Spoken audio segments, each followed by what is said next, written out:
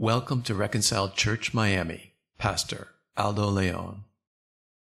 We've been having a series on what it means to say we're Reformed. So every church has a flavor. So, there's Baptist churches, and there's Pentecostal churches, and then there's non-denominational churches. And so our flavor is Reformed. So what does that mean? And we've been unpacking what that means biblically.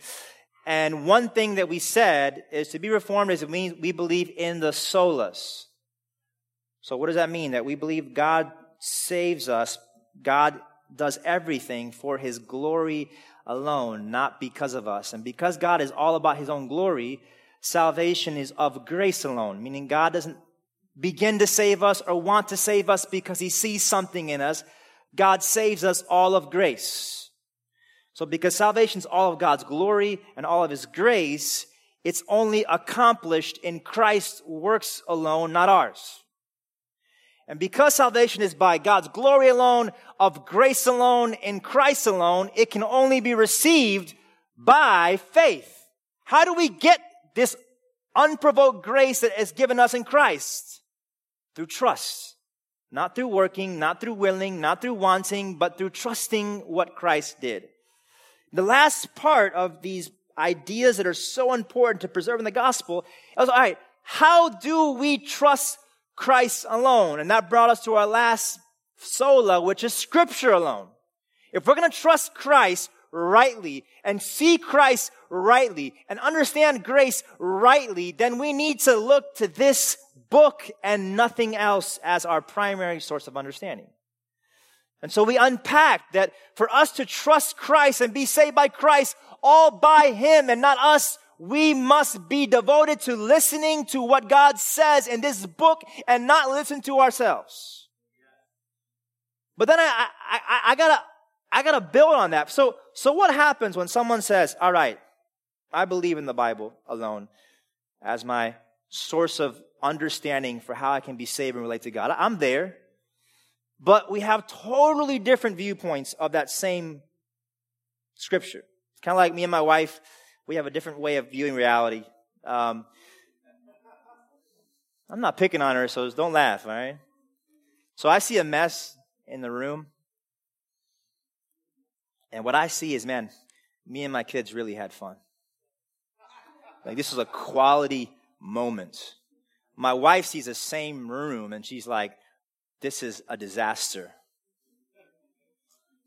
Two entirely different understandings of the same moment. So my question is, when we say it's all of God's words alone, how do we rightly understand God's word so we don't use God's word to believe things that God's word's not saying?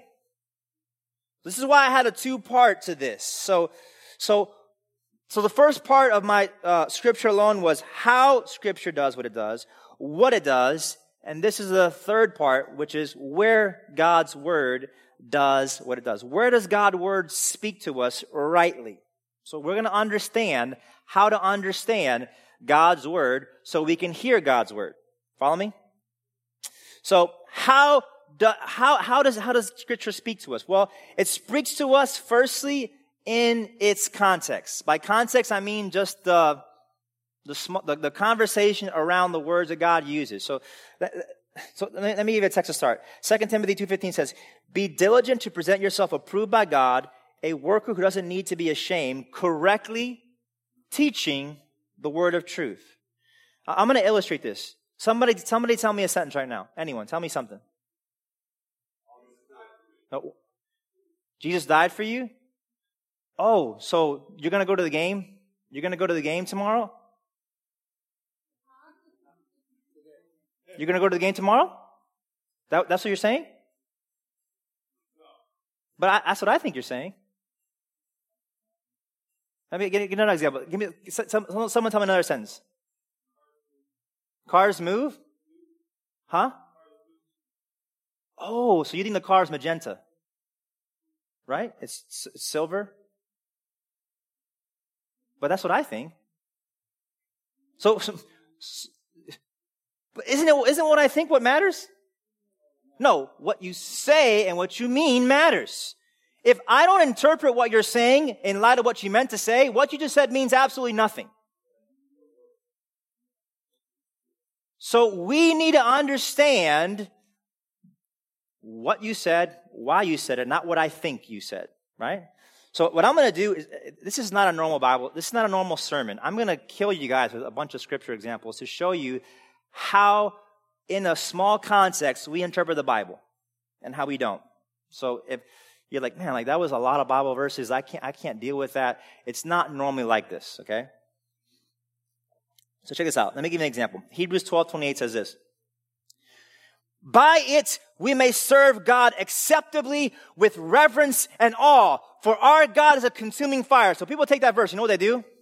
God is a consuming fire, so you better honor him and worship him or God's going to kill you. Okay, let's read the context. Therefore, since we're receiving a kingdom that cannot be shaken, let us hold on to grace. By what? God's unconditional grace, a kingdom that can't be shaken because Christ was shaken for you so you don't have to ever do anything to have it. By that, hold on to that, we may have served God acceptably. For our God is a consuming fire. So the point of that passage is not be scared and do something great because God will consume you. Is God has done something great so you can trust in it and not have to worry about what you do. So by that, you can worship God. That's the point of the context. But we see that phrase and the legalists gets all excited like, yo man, God's going to shish kebab you if you ain't right. And that's not even the point of the text. The point of the text is God has shish kebab Christ in your place for your sins, so hold on to that. So I'm going to give you lots of examples. Here's one that you're going to probably be like, man, like I've heard that a million times. So Luke 21:1. This is the widow's mite. He looked up and saw the rich dropping their offerings into the temple treasury. He also saw a poor widow dropping in 2 tiny coins. I tell you the truth, she said, this poor widow has put in more than all of them, for all these people have put in their gifts out of their surplus, but she had out of her poverty has put all she had to live on. So this lady, she gave her offering and she was going to starve to death that same day. And people use that as motivation for giving. What's the context of that passage? What is going on in this passage that Jesus comments on? A bunch of people who are giving a little bit of money who are rich and some woman giving everything and she's going to die in a few hours. What is the context? Well, the verse before says, beware of the scribes who want to go around in long robes and who love greetings in the marketplace, the front seats of synagogues and places of honor at the banquets. They devour widows' houses. They devour widows. This is an example of a widow they're devouring. Right after that verse. And they say long prayers for show. These will receive greater punishment. What is the verse right after the widow's mite? Some were talking about the temple complex. It's like, man, this temple where all this stuff was going on, the widow gave her money. Isn't this great? And how it's adorned with beautiful stones and gifts dedicated to God. He said, you see all these stones? There's days coming that not one stone will be left. They'll be thrown down. This whole religious system is going to be destroyed because it sucks. So what we see in the widow's mite is a commentary on a broken, corrupt system that takes advantage of people to the point where they think that they need to give the last amount of pennies they have to survive just to be with God. And the people that have lots of money don't even give it. Don't you dare tell a Christian that they should give the last dollar they have and then die and say that's godly giving. No, it's not. Scripture says you give according to what you have, not what you don't have. That's not a text for tithing. It's a description of a tragedy and a corrupt system that takes advantage of people. And Jesus just comments on it. Context. Another text, Romans 6:1. Y'all should be amening that, by the way. You've heard that a million times, and you're like, you didn't think about it. The pastor's telling me that right now I should give all my money for rent and get kicked out. No, you shouldn't. That's not the text for that. We got other texts for that. So anyways, Romans 6:1. What should we say then? Should we continue in sin that grace may multiply? How do people hear that text And they say, oh, you know what? No, we shouldn't. We should do this. We should do that. We should do this. We should do that. No, we shouldn't continue in sin. So the answer to should we be bad because of grace is a bunch of do. But look what Paul says after he makes that statement. Context. Absolutely not. How can we who died to sin still live in it? Are you unaware that all of us who were baptized into Christ were baptized into his death? Therefore, we were buried with him in baptism into death, in order that just as Christ was raised from the dead by the glory of the Father, so we too may walk in a new way of life. What did Paul just say? You shouldn't live sinful because of grace, because grace is awesome. So he says, no, man, Christ died and you died with Christ and your old life was put away and all of your sins were put away and you were raised with Christ. So Paul's answer to should we be bad because of grace is more grace. Not to whip people with a law lecture. Context. Here's another one. Luke 10:36. Which one of these, this is the Good Samaritan. Which one of these do you think proved to be neighbor to the man who fell into the hands of the robbers? The one who showed mercy to him. Jesus then said, go and do the same. So how do people often interpret this text? This is a text for us to go and be like the Good Samaritan, right? Is that the point of what Jesus is saying? Well, let's read the context. Listen to the conversation. Luke 10:25.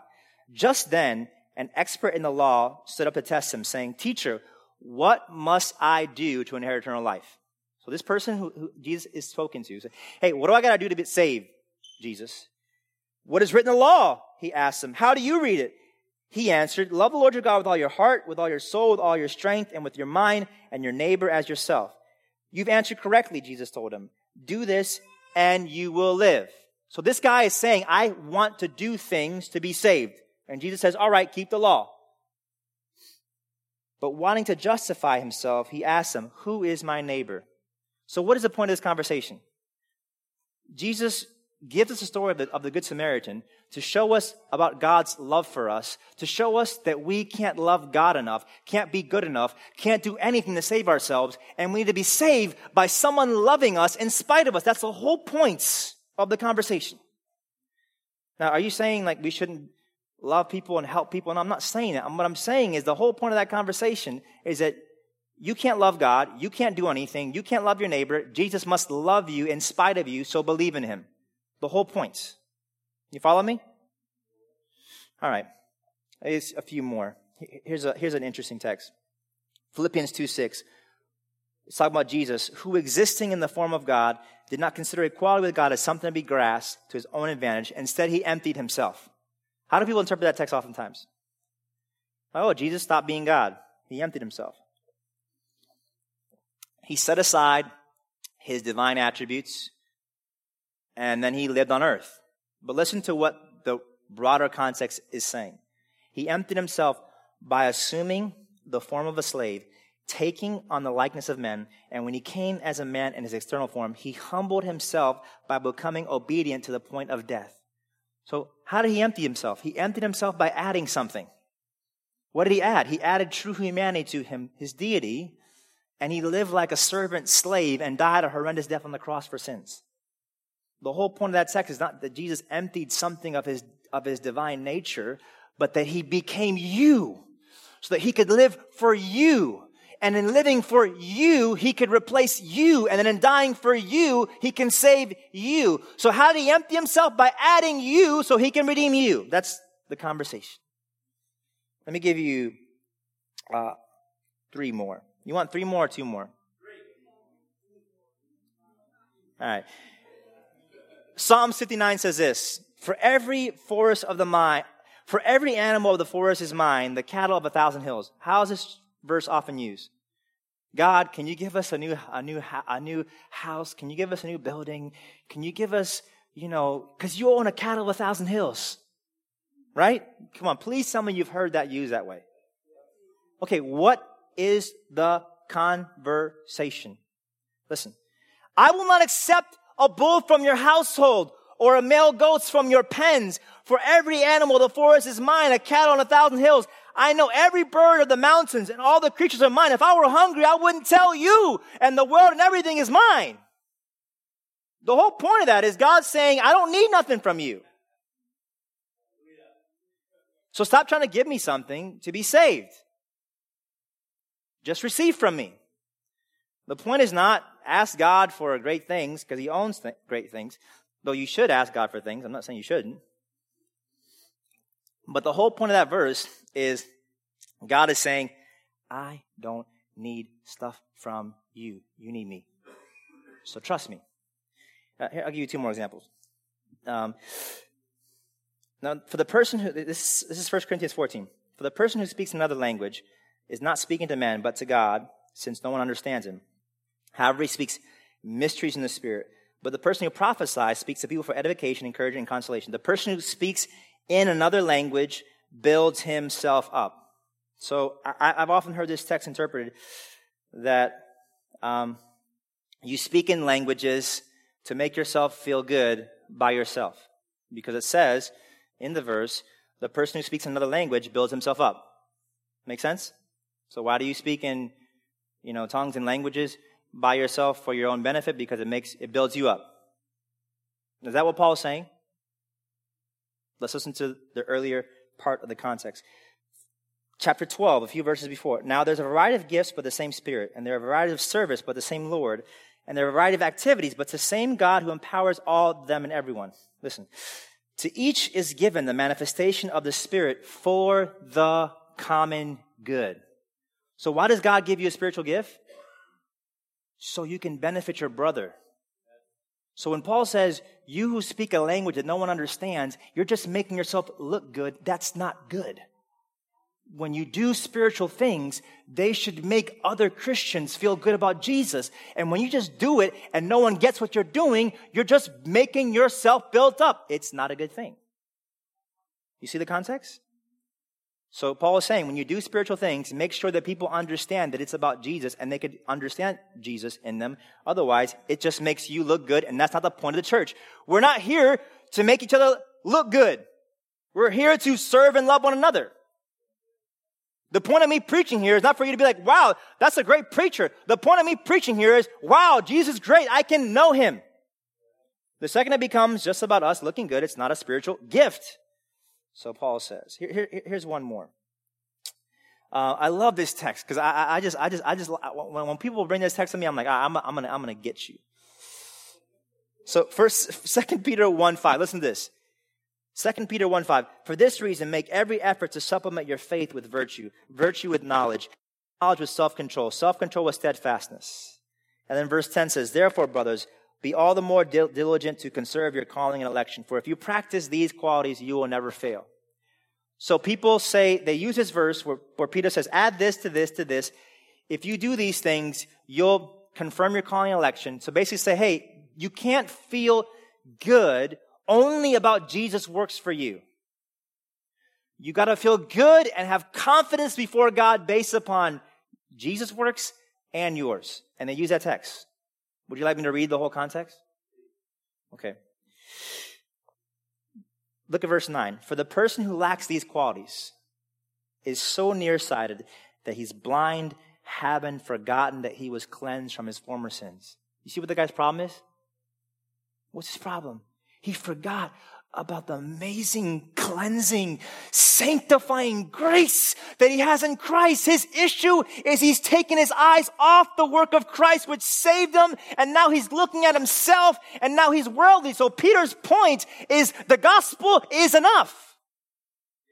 Not these things added to the gospel is enough. That's his point. So beloved, listen.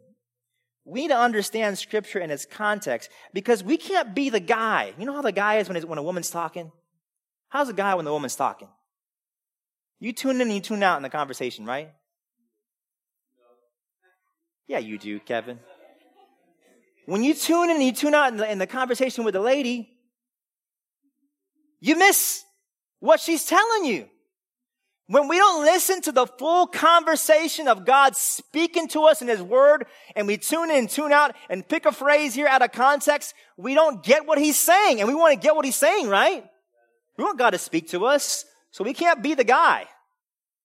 You got to be the girl who listens to every word you say, and she analyzes every word you say, and she holds you accountable. We got to listen to God speaking that way.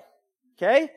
So it's alone in its context, but it's also alone, listen, in its interpretive totality. What I mean is not just the small context, but the big circle. So there's a small circle right around where you're reading, and then there's the big circle, which is the whole Bible.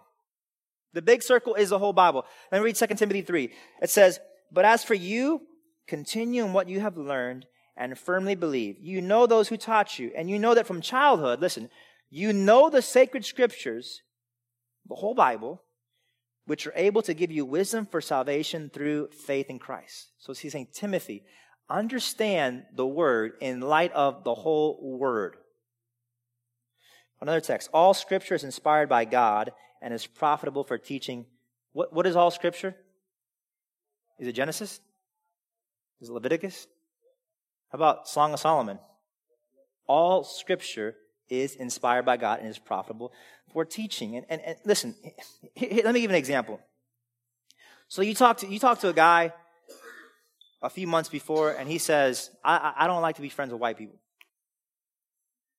And then you say, Joe Smo doesn't like being friends with white people. And then 6 months later, Joe Smo says, man, I don't like being friends with white people, but it's because of something stupid and sinful in me, and Jesus has rescued me from that. So this is all a part of Joe Schmo's life, but you just listen to what Joe Schmo said 3 or 4 months ago, 6 months ago, and then you say Joe Schmo does not like hanging with white people. There's a problem with that, right? We do that with the Bible. You know what we do with the Bible? We treat the Bible kind of like fortune cookie scripture. So I just read the red letters where Jesus actually speaks. And that's what I listen to. Or I just read the New Testament. And I don't listen to the Old Testament. Or I just, but what God is saying is that if we're going to understand the Word, beloved, we got to understand the whole book, because the whole book is God's words and they all relate to each other. So if we understand something over here that's not connected with something over here, we're missing it. You want to give me I'm going to give you some examples of this. Bear with me. Like I said, this is Bible study-ish kind of sermon. So check this out. 1 John 1:9 says this, "If we confess our sins, He is faithful and righteous to forgive us our sins and to cleanse us of all unrighteousness." You know how people read that? Unless you say sorry, your forgiveness it needs to start over. So right now you sinned. So now your forgiveness calculator has kind of gone back. So say sorry, and after you say sorry, you'll be forgiven again, and the clock starts over. You see what I'm saying? You understand what I'm saying? So you're forgiven if you repent and whatnot. But let me read other texts in Scripture that help us understand this.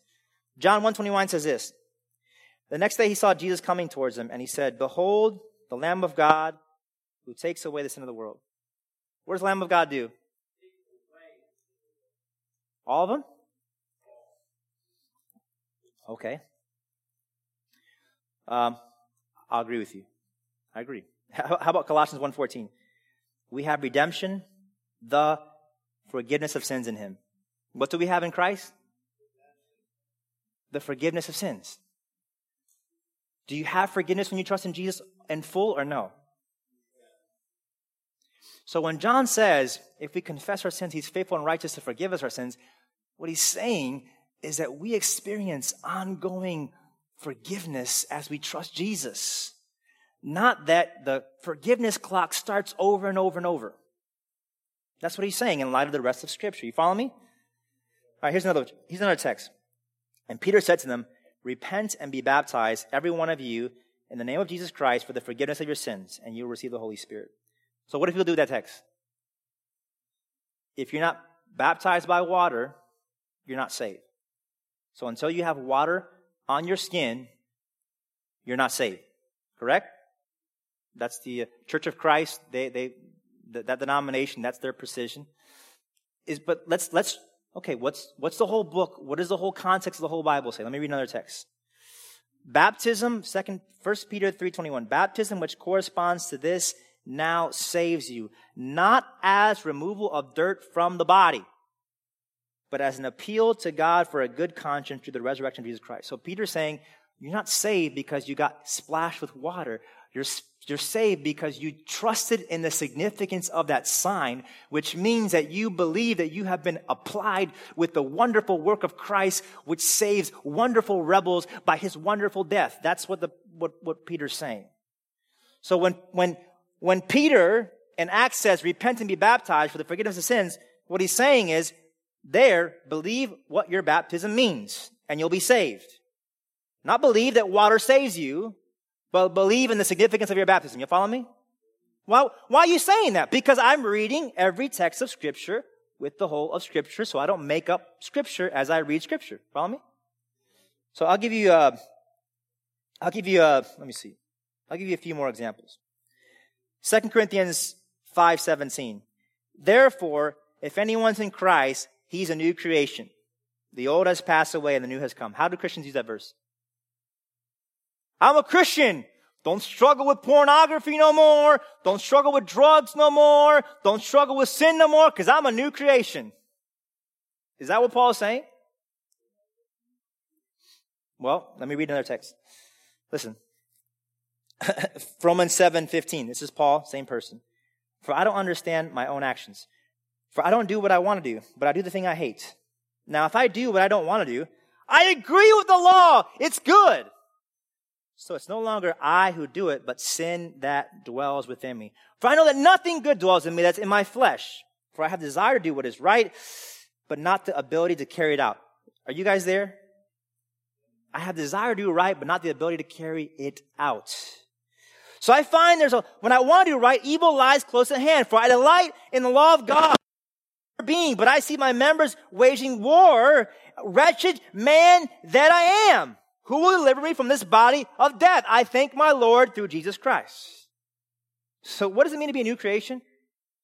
It means that now you're coming to grips with how wretched you are, how sinful you are, and how much you need Jesus throughout your whole life. So to be a Christian and a new creation is now, before you used to make excuses for your sins. You used to blame everybody else for your sins. Now, as you see ongoing sin in your life, you're saying, my hope and my confidence is Jesus wiping them away and giving me hope in Him, and I no longer hope in me. That's what to be a new creation means. That a new Christian come to me, he's like, man, I've been a Christian for 2 weeks. Man, is all this stuff going to go away? I'm like, no. Jesus is just going to come in there and invade it over and over and over again, and He's going to bring grace and gospel and cleansing in your mess, but it's not going to stop being messy. So we can't read, if anyone's in Christ, His new creation, as some sort of peace out, my sinful me, now all the floating angel me. No. Let me give you, give you a few more examples. And this is going slower because I'm going a lot slower than normal. So, John 14:12 says, I assure you, the one who believes in me will also do the works that I do, and will do even greater works than these, because I'm going to the Father. So I was talking to a guy at a fair recently, and he cited this verse to tell me that he's going to do greater works than Jesus, or more works than Jesus. He's going to raise people from the dead, and he's going to walk on water, and he's been doing all this stuff. Is that a proper understanding of that verse? Well, let me show you other texts of Scripture which help me understand what these greater works are. Mark 2:5. Seeing their faith, Jesus told the paralytic, son, your sins are forgiven. So there's this paralyzed guy. Jesus tells him his sins are forgiven. But some of the scribes are sitting there thinking to themselves, why does he speak like this? He's blaspheming. Who can forgive sins but God alone? Right away, Jesus understood in His Spirit they were thinking like this with themselves. Why are you thinking these things in your hearts? What's easier to say to the paralytic, your sins are forgiven, or to say, get up and pick up your mat and walk? Listen to this verse. But so you may know that the Son of Man has authority on earth to forgive sins. He told the paralytic, I tell you, pick up your mat and go home. Did you catch that? Jesus is saying, I am telling the paralytic to stand up so you know that I have the power to forgive you of sin. That's the point. I am showing you I have power over paralysis to show you I have power to save you from your sin, from hell, from the devil. That's the point of the miracle. The point of the miracle is not that you can do this too. So what are these greater works that Jesus says we're going to do? When Jesus was alive, there were very few people that came to faith. When Jesus went back to heaven and sent the Holy Spirit, tons of people got raised from the dead and from sin and death and hell and got transferred into the kingdom. Those are the greater works that the church is doing. Why? Because the whole point of Jesus' works were to attest to him being the Redeemer. Which is why, when he created the bread and they're following around like, yo, where's the bread at, Jesus? And he's like, the point of the bread was to tell you that I am the one who comes down from heaven and gives life to the world through my flesh, not that I can be your bread guru. That's the point. Context of the whole scriptures. Let me give you one more. John 14:28. You have heard me tell you I'm going away and I'm coming to you. If you love me, you would rejoice that I'm going to the Father because the Father is greater than I. You hear that? Jesus just said in John 14:28 that the Father is greater than him. What does Jehovah's Witness say? Hey, you Christians don't know the Bible. Look at the Bible. Oh, okay, that solves it. I understand that statement with that microscope. So, what did Jesus say in Philippians 2? Have this mind of yourselves, which is in Christ Jesus, who existed in the form of God. He did not consider equality of God a thing to be grasped, but he emptied himself, taking the form of a slave. So when Jesus says the Father is greater than I, he's talking about his humility and humiliation as going from being God who rules all to being servant who serves all like a scumbag for us. So Jesus is saying, look, you should be happy that I'm going to go back to my place, because right now, I am servant. I am rejected one. I am despised one. I am hungry one, because I emptied myself and put me in this place of humility and humiliation, but I'm going back. That's the whole point of that text. Not that God the Father has some sort of greater status or nature than Jesus. You see? So we must understand every verse of Scripture in light of all of Scripture. Otherwise, fortune cookie Christianity pops up verses apart from other verses, and we understand things that God never said. Understand, beloved? So God is speaking in a whole book. So firstly, we need to understand the small context. Secondly, we understand the context of the whole Bible. Thirdly, we need to understand the Bible's redemptive totality. The Bible's redemptive totality. I'm going to explain what I mean by that. Let me read a text for you. 2 Corinthians 3 says this: Therefore, having such hope, we use great boldness. We're not like Moses, who put a veil over his face so the Israelites could not stare at the end of what was fading away, but their minds were closed. For to this day, at the reading of the Old Covenant, the same veil remains. It's not lifted because it's set aside only in Christ. Even this day, whenever Moses read, a veil lies over their hearts. But whenever a person turns to the Lord, the veil is removed. So Paul is saying, if you don't see Jesus in the Scriptures, you are blind. And so back in the day and now, in the time of the Reformation and now, people would see the Bible, they would see commands, they would see events, they would see people, and they would just see those things and not see its connection to Jesus Christ. But what did Jesus Christ say to the Pharisees who interpret the Bible that way? He says, you search the Scriptures because you think you have eternal life in them, but these are those that testify about me. Meaning that if you don't see Christ as the center of the Scriptures, you don't get the Scriptures. Let me show you something. Let me give you an example. So Leviticus 23:4 says, these are the appointed feasts of the Lord, holy conversations that you proclaim. The Lord's Passover on the day of the unleavened bread. 7 days you'll eat unleavened bread. You will have a holy convocation. 7 days. So people read those festivals. Have you been in a place where they force Christians to observe the Old Testament festivals? You ever been in a place like that? They're all over the place. They say, it's in the Bible. It's in the Bible. We believe it's in the Bible, so we make you observe all the Jewish festivals. Okay?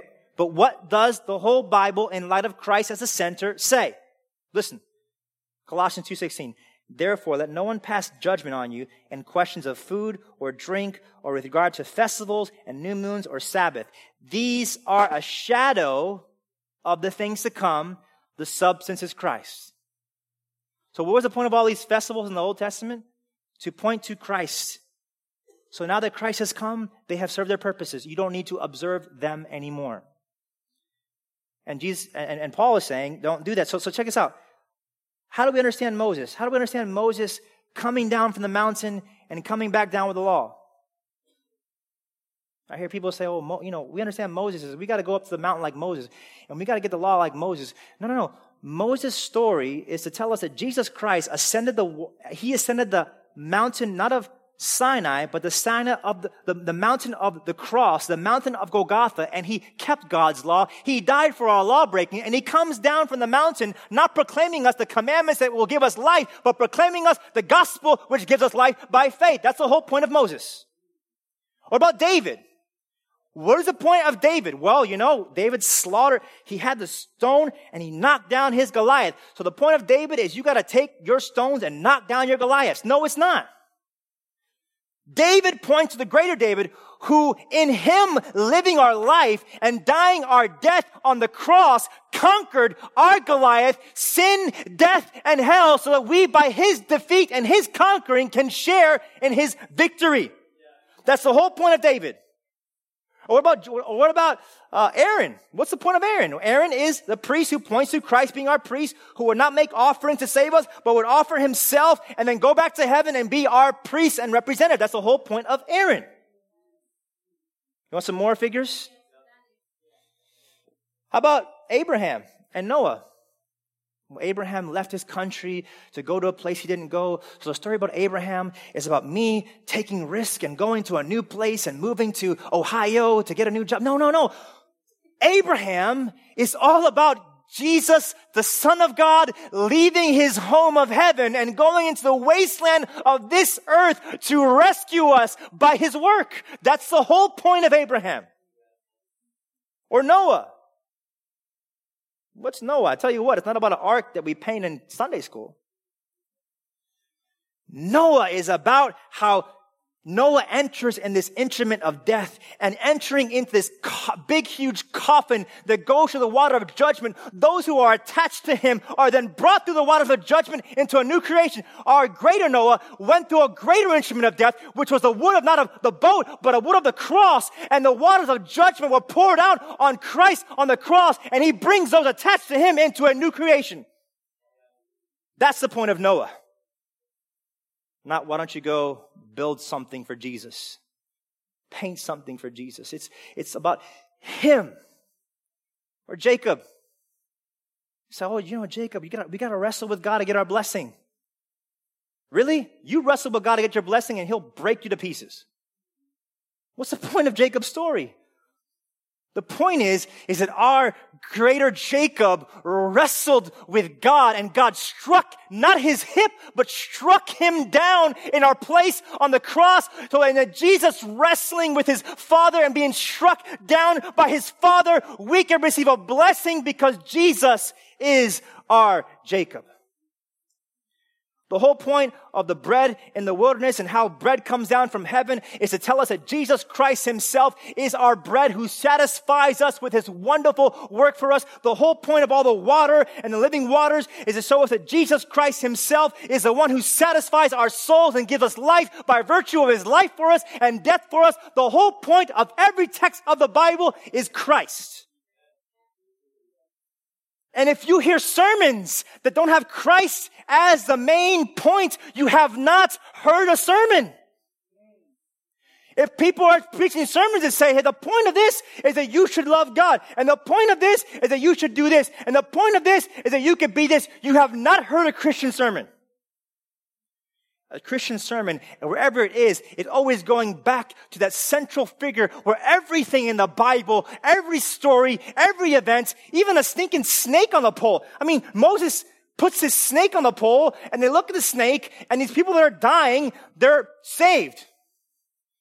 And John says, well, Jesus and John says, I am the serpent lifted up in the wilderness, so that when you look at Christ becoming sin for us, taking on our evil, you by looking to him and not looking at yourself are saved from the curse of death and hell and sin by virtue of just looking at him lifted up.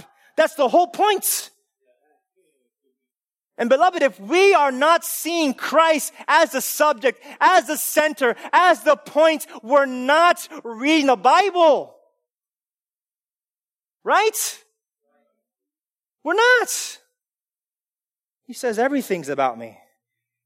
Nothing is not about me. I am the main actor. You know, it's kind of like this.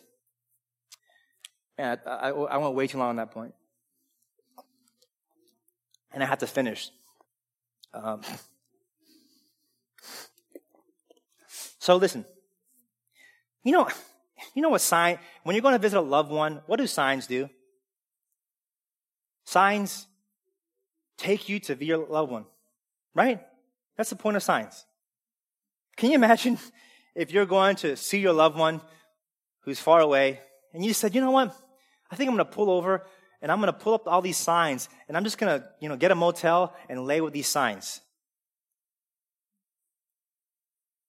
Why would you ever do that? Why would you ever get a motel to hang out or get a resort to hang out and spend quality time and have coffee with the signs that we're telling you to go to meet somebody? It's silly, right? So Jesus is saying, look, all the Bible, all these signs pointing to me. So let everything in Scripture take you to me. Don't go and have relationships with signs, because that's not the point. Not the point. They bring me to someone. They are not the thing. So I have three more main points. It alone in its redemptive totality. So we need the whole Bible where Christ's work is the center. We're always going there. We're always seeing that. Also in its redemptive finality. Redemptive finality. Hebrews 1:1 says this. So listen to me. Long ago, God spoke to the fathers by the prophets, and in these last days, He has spoken to us in His Son. You see, the author of Hebrews is saying God, Jesus Christ's work is God's final word to humanity. Let me read another text. Ephesians 2:20. So you're no longer foreigners and strangers, but you're fellow citizens with the saints and members of God's household, built on the foundation of the apostles and prophets. Jesus Christ is a cornerstone. So what is the church built on? The once-for-all foundational truth of Jesus Christ laid forth by the apostles. One more text. John 15:26. When the Counselor comes, the one I send you from the Father, the Spirit of truth, who proceeds from the Father, He will testify about me. So who's the Spirit coming to talk to us about? Say it. He will testify about me. All right, I'm setting y'all up. So here's the thing. In the time of the Reformation, the Roman Catholic Church and the Anabaptists and all these people, they had all these new revelations and all these new things that God was telling His people and all this new stuff. And the Reformers were like, listen, if the whole Bible was pointed to Jesus and Jesus' work is God's final word, I don't need you to tell me no new revelations about all these doctrines and things. If Jesus is God's final word, then I need to hear God's final word to my heart today because of God's final word in Christ. No, thank you for all these extra new revelations. Why do I need new revelations? Because I have the scriptures that would tell me about Christ.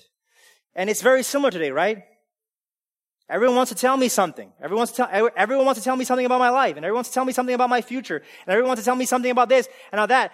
But the Bible, beloved, is not God's ongoing word about all these details and like who you're gonna get married to and where you're gonna live and all this, but it's God's final word that you are secure in Christ Jesus. That's the point. And so, a lot of times it looks like this. People they think that God is telling them all these things about their life and all these things about what they can do. And God is like, listen, my purpose is to reveal to you that Christ's life, Christ's death, Christ's love is greater and more important than the details of your life. That's my point of speaking to you. Everyone wants some secret revelation from God because me having secrets that no one else has makes me feel special. And God's like, you don't need to feel special because you got secrets. You are special because God has pronounced you perfectly righteous in Christ because He obeyed for you as a sinner apart from anything you've ever done. And He died for every ugly, disgusting thing you've ever thought, said, or done on the cross. And He was resurrected for you. You're special because God's word has declared you to be in Christ. Not because you have ongoing secrets. And so, one super important, significant thing is for us realizing that God's declaration about who we are in Christ and what He's done in Christ is God's final word. God wants you to know that. There's nothing else to know. You don't need to know anything else. Which is why, people are in heaven and they're celebrating and now they're perfect and they have perfect minds. And what are they singing about? Worthy is the Lamb who was slain to receive power and honor and riches and glory and blessing. Look what it says in Revelation 19. It says, then I fell at His feet to worship Him, but He said to me, don't do that. I am a fellow slave with you and your brothers, and I have the testimony about Jesus. Worship God, because the testimony about Jesus is the spirit of prophecy. What is prophecy about, beloved?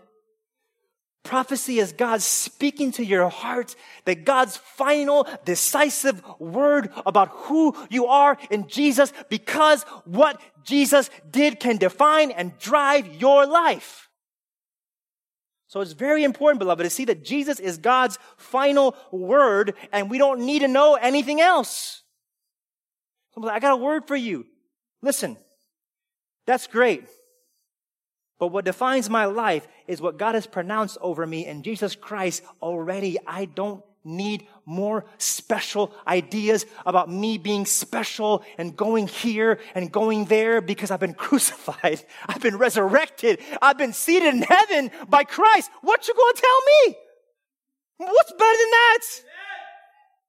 I've been raised from death to life. I've been seated with Christ in heavenly places. I've been given a new name. What can you possibly tell me about my life that's better than that? I'm going to get a new job? No, God in Christ is God's final word. And so the Holy Spirit is talking to us all the time in all these ways about the sweetness of Christ. He is His final word. All right, I have two more points, and I apologize for my length today. Hey, I don't know if you guys noticed, I've been preaching 45-minute sermons a lot. So if I go over 45 minutes, it's an exception now. All right? Actually, you know what? What I'm going to do is, all right, I'll give you an option. Should I do my last 2 points, or should I just pick one of them? All right, you have voted. We're not Baptist, but we have just done a Baptist thing. We voted, and now we've tallied the votes. And the vote is in. I will do 2 points. So how do we understand Scripture alone? It alone in its law and gospel distinction. You're like, what the heck does that mean? Let me explain. It alone in its law and gospel distinction. Let me read a text for you that will help. Galatians 3:15 says this. Brothers, I'm using a human illustration. No one sets aside or make additions to a human covenant that has been ratified. Now the promise was spoken to Abraham and to his seed. He doesn't say and to seed as though referring to many, but referring to your seed who is Christ. And I say this, The law which came 430 years later does not revoke a covenant that God previously ratified by God and cancel a promise. So the false teacher was saying this. Look, in the Bible, Moses says, do this to be saved. And Paul is saying, 430 years before that, God said to Abraham, believe this because what God will do and you'll be saved. 430 years before. So he's like, oh man, like what's going on with that? Well, he explains. Why was the law given? It was added because of transgressions until the seed of the promise would come. The law was put into effect by a mediator through angels. Now, okay.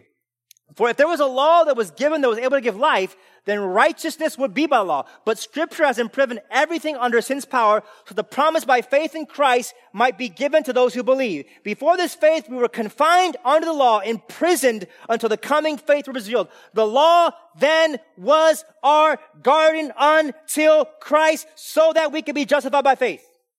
But now since faith has come, we're no longer under a guardian. So Paul is saying, listen, if you look at the whole Bible, there are two ways God speaks. One way God speaks is you must do this to be saved. The other way God speaks is you must believe what has been done for you to be saved. And they don't relate to each other.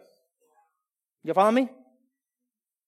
When God says do this to be saved, it means you must do this to be saved and you must accomplish this to be saved. And when God says in another way to Abraham and to David, believe what is done to be saved, there are two separate words. We cannot see the promises of salvation to be mixed and matched with do this to be saved. They're separate words. And the problem is, when we read Scripture, we mix them.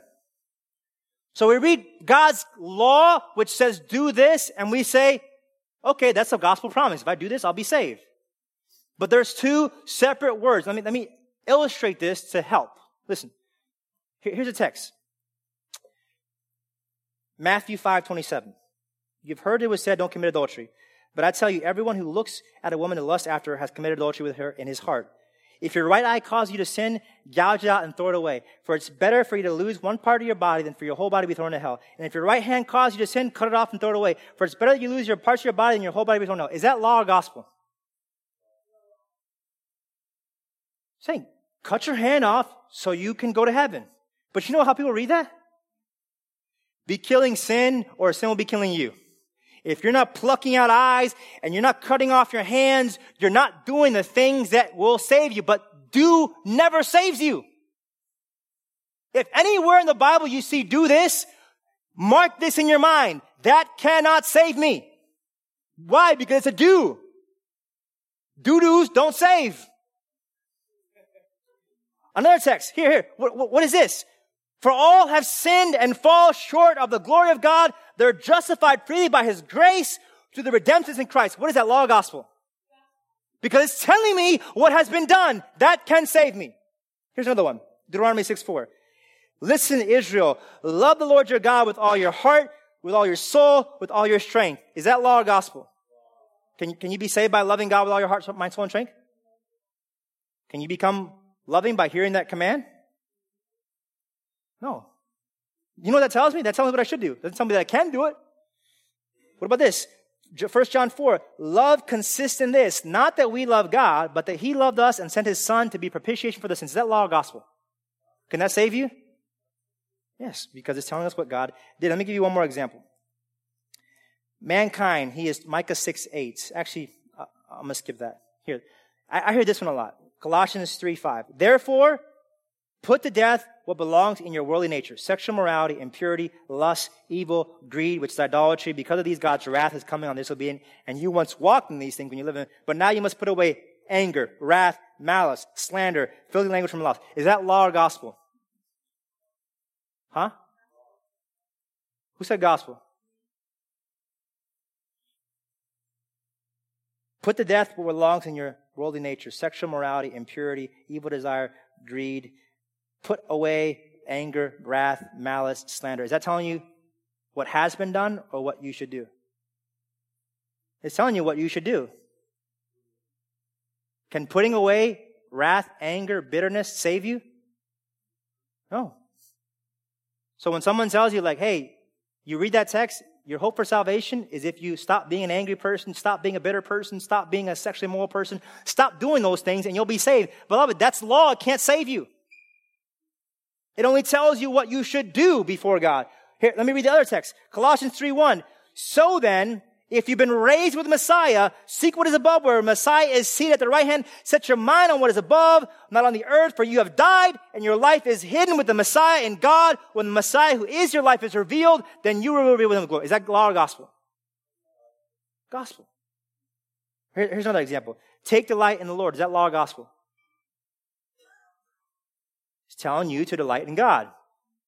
What about Jesus over his baptism? This is my beloved Son in whom I'm well pleased. Is that law or gospel? And so listen, if we don't make a distinction between the things that God tells us to do and the things that God has done for us that are to receive by faith, we're always going to be mixing and matching law and gospel all the time. And we're going to be preaching the gospel like we're saved by law, and we're going to be preaching the law like it saves us, like it's the gospel. Y'all follow me, or am I just talking in circles here? You must look at the whole Bible in this way. Law tells me what should be done, what must be done, but it cannot save me. It cannot transform me. Gospel tells me what Christ has done already for me, which can save me, which can transform me. I have these two categories that I'm always looking at. But the second you lose those categories, you lose gospel. And you lose law, I would say. So one more point. You asked for 2 points, so I gave you 2. One more point. All right. It alone in its Holy Spirit empowered totality. It alone in its Holy Spirit empowered totality. Let me read a text for you in 1 Corinthians 2. I gave you a lot of texts, but I had no choice, sorry. So we have not received the Spirit from the world, but the Spirit who comes from God, so that we may understand what has been given to us by God. We speak these things not in words taught by human wisdom, but those taught by the Spirit, explaining spiritual things to spiritual people. Listen to this. But the unbeliever does not welcome what comes from God's Spirit because it's foolishness to him. He's not able to understand it since it's evaluated spiritually. The spiritual person, however, cannot evaluate everything, yet he himself cannot be evaluated by anyone. You see what this is saying? Is the only way. How do we understand this book, beloved? How do we understand the words the Holy Spirit wrote according to that text? The only way I can understand what the Holy Spirit wrote is the Holy Spirit gives me the supernatural capacity to understand what he wrote. There's no other way to understand that. And the problem is, beloved, is that we want to try to understand the Bible by all these humanistic additions. Let me explain those. So it's like this. I'm not going to understand this word by the Holy Spirit supernaturally giving me the ability to believe it, but explain the word in a way which makes sense in my reasoning. So put God, I have all these rationales and reasoning and opinions, so I'm going to get this by you making it make sense in my opinions and reasoning. Or we think like this, I have these experiences in my life, and I experienced this, and I experienced that, so I'm going to understand this by you making my experience make sense this text. Or here's another example. Just believe it because I told you to. You know the stuff you do to your kids? You're like, why believe it, kids? Because I said so? So we're going to say, believe this not by the Holy Spirit supernaturally giving you the power to believe it. I'm just going to say, because I said so. Or here's another thing that we do. We do this. We say, we're not going to get people to believe this by just preaching it and the Holy Spirit just enabling people to believe it. We're going to make it wishy-washy and water it down and make it sound fuzzy and warm and make you feel good about you. And then you'll believe it, right? But he's saying, no, we can only get this crazy book by a crazy God if the power of his Holy Spirit gives us a capacity that we don't have to understand it. Otherwise, we don't get it. Or here's another one. This is how I'm going to get you to believe this book. I'm going to give you all these self-centered reasons to believe it. So come to Jesus because he'll fix your marriage. Come to Jesus because he'll give you a better job. Come to Jesus because he'll make you successful. Or come to Jesus because... So now you'll believe because I'm giving you self-centered reasons to believe. I suppose I'm just telling you to believe. Or here's another way we kind of deny this is we pick and choose what portions of Scripture will teach people, right? So when it says God so loved the world, we tell people that, right? But when it says God is angry with the wicked every day, we don't say that. That's Psalms 5. When Scripture says, I have wonderful plans for you, plans, Jeremiah, we say that to people. But when Scripture says, there is none righteous, no, not one, all have turned away, together have become useless, we don't say that. But beloved, all we got to do to understand this book is just preach the word and let the Holy Spirit enable you to believe it or not. I don't got to give you all these humanistic props to the word of God to get it. I just got to talk and say what God's word said and say, Holy Spirit, you can make people believe this or not, but I can't have any humanistic things to add to it. There's this text in Scripture. Listen what Paul says. Listen. In 1 Corinthians 2, when I came to you, brothers, announcing the testimony of God to you, I didn't come with brilliance of speech or wisdom. I didn't come here razzle-dazzling you with all the self-help, humanistic talk. I didn't come to you with all these categories of human wisdom and power and pomp. But I didn't think it was, I did not think it was a good thing to know anything among you except Christ Jesus and Him crucified. I came to you in weakness and in fear and in much trembling, and my speech and my proclamation were not with persuasive words of wisdom, but with a powerful demonstration by the Spirit, so that your faith may not be based on men's wisdom, but God's power. So listen, if you come to this church and you hear God's word, and that's the only thing that you hear, and you don't have all these little humanistic tricks to get you to kind of believe, you're like, man, why do I believe this? It's not because that guy. It's not because he's clever. It's not because he's dressed well. It's not because he's smart. It's not because he's witty. It's not because he's funny. It's not because this building is nice. It's not because they made me feel good about me. It's because God must have made me believe because I could not believe it any other way. So, beloved, why do we preach the Word of God unadulterated, unapologetic, clear? Because we want people to be trusting in God's power, in the Holy Spirit, not in human ways to get you to believe outside of God's Spirit. You say, man, like, why do you guys say things so black and white and so clearly? And so because we trust that the Holy Spirit is the only person that enables us to understand God's Word. It's Spirit produced. So how do I summarize this really long, full of Bible message? I would say, listen, if we're going to hear God's word, we can't tune him out like the guy, okay? So you know how we're the guy? We're tuning him out, and then we kind of tune in and tune back out. We have to listen to the voice. If we're going to listen to Scripture, we can't read Scripture like, like the previews of movies? The previews give you like 2-minute clip. We can't do that. We can't get the Bible with our 2-minute clip studying and 2-minute clip thinking. We got to see the whole role of the gospel story and every text to understand it. If we're going to get this book, then we have to let God's law be God's law, God's gospel be God's gospel, and not mix these two things together. If we're going to get this book, then we need to stop looking for us to be the hero of every story, every text. We got to be in every text, every place saying, Jesus, you're the hero, you're the point, you're the story. Let me think in those terms. And lastly, we got to let God's Holy Spirit be the only person by His power and grace to give us an ability to understand this and not make it understandable by some humanistic invention. So the Word of God, there's a guy, you guys ever heard of Spurgeon? He said the Word of God is like a caged lion. All you got to do is let it out of his cage. So what do we do with this? We let it out of his cage. So you got crazy kids in your house. What do you got to do? Let this Word appropriately spoken out of his cage and let it do its work. You got unbelievers in your life who are broken and shattered. What do? I'm not a smart person. I'm not a mature person. I'm not this person. You just let the Word of God out of its cage and let it do what it does. You want to disciple one another in this church. You want to invest in one another church. You're like, what am I going to do? You let the lion out of his cage and do what it does. And Lord willing, I hope the Lord gives a lot of great appointments where all these people in Homestead from Agape are going to be connecting with us. I'm like, what am I going to do with this person? They're telling me like, this is going on. And I got a drinking pass, and I got a drug pass, and I got abuse pass. What are we going to do? We're going to unleash the lion of the gospel word and say, God, do what you do, because this is what we have to do what we do. Scripture by itself is enough. And so, here is the full range of solas. God's glory alone, God's grace alone, in Christ alone, by faith alone, by His Word alone, properly understood is the tools that we have to understand and convey the gospel.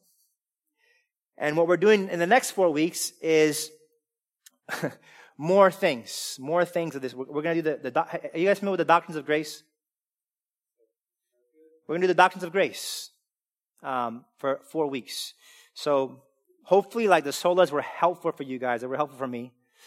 So let me pray and ask our worship team to come up. Heavenly Father, thank you, God, that you have given us a word which speaks hope to sinners because of what you have spoken, not because of us. Thank you, God, that you have given us a word which tells us about Jesus' story from Genesis to Revelation, so that our crappy stories, our wretched stories can now be re-understood, re-enjoyed in Christ's greater story. Thank you, God, that all of the crazy things we say to ourselves and all the crazy things that we say to one another are not truth, but your word spoken as you spoke it is truth, and we can cling to you when our minds speak insanity to ourselves and others. Thank you, God, that your word is enough. We don't need the opinions of men. We don't need the opinions of culture. We don't need family traditions. We have your word, and you have spoken to us enough. So God, please, can you give us a capacity to listen to your word as a church? And when you allow this word to go beyond this church to others not in this church. In your name, amen. That concludes our message, and we hope that you were inspired by it. If you'd like to hear more about the gospel or find out more about Reconciled Church Miami, please connect with us using one of the ways listed on our website, reconciledchurchmiami.org.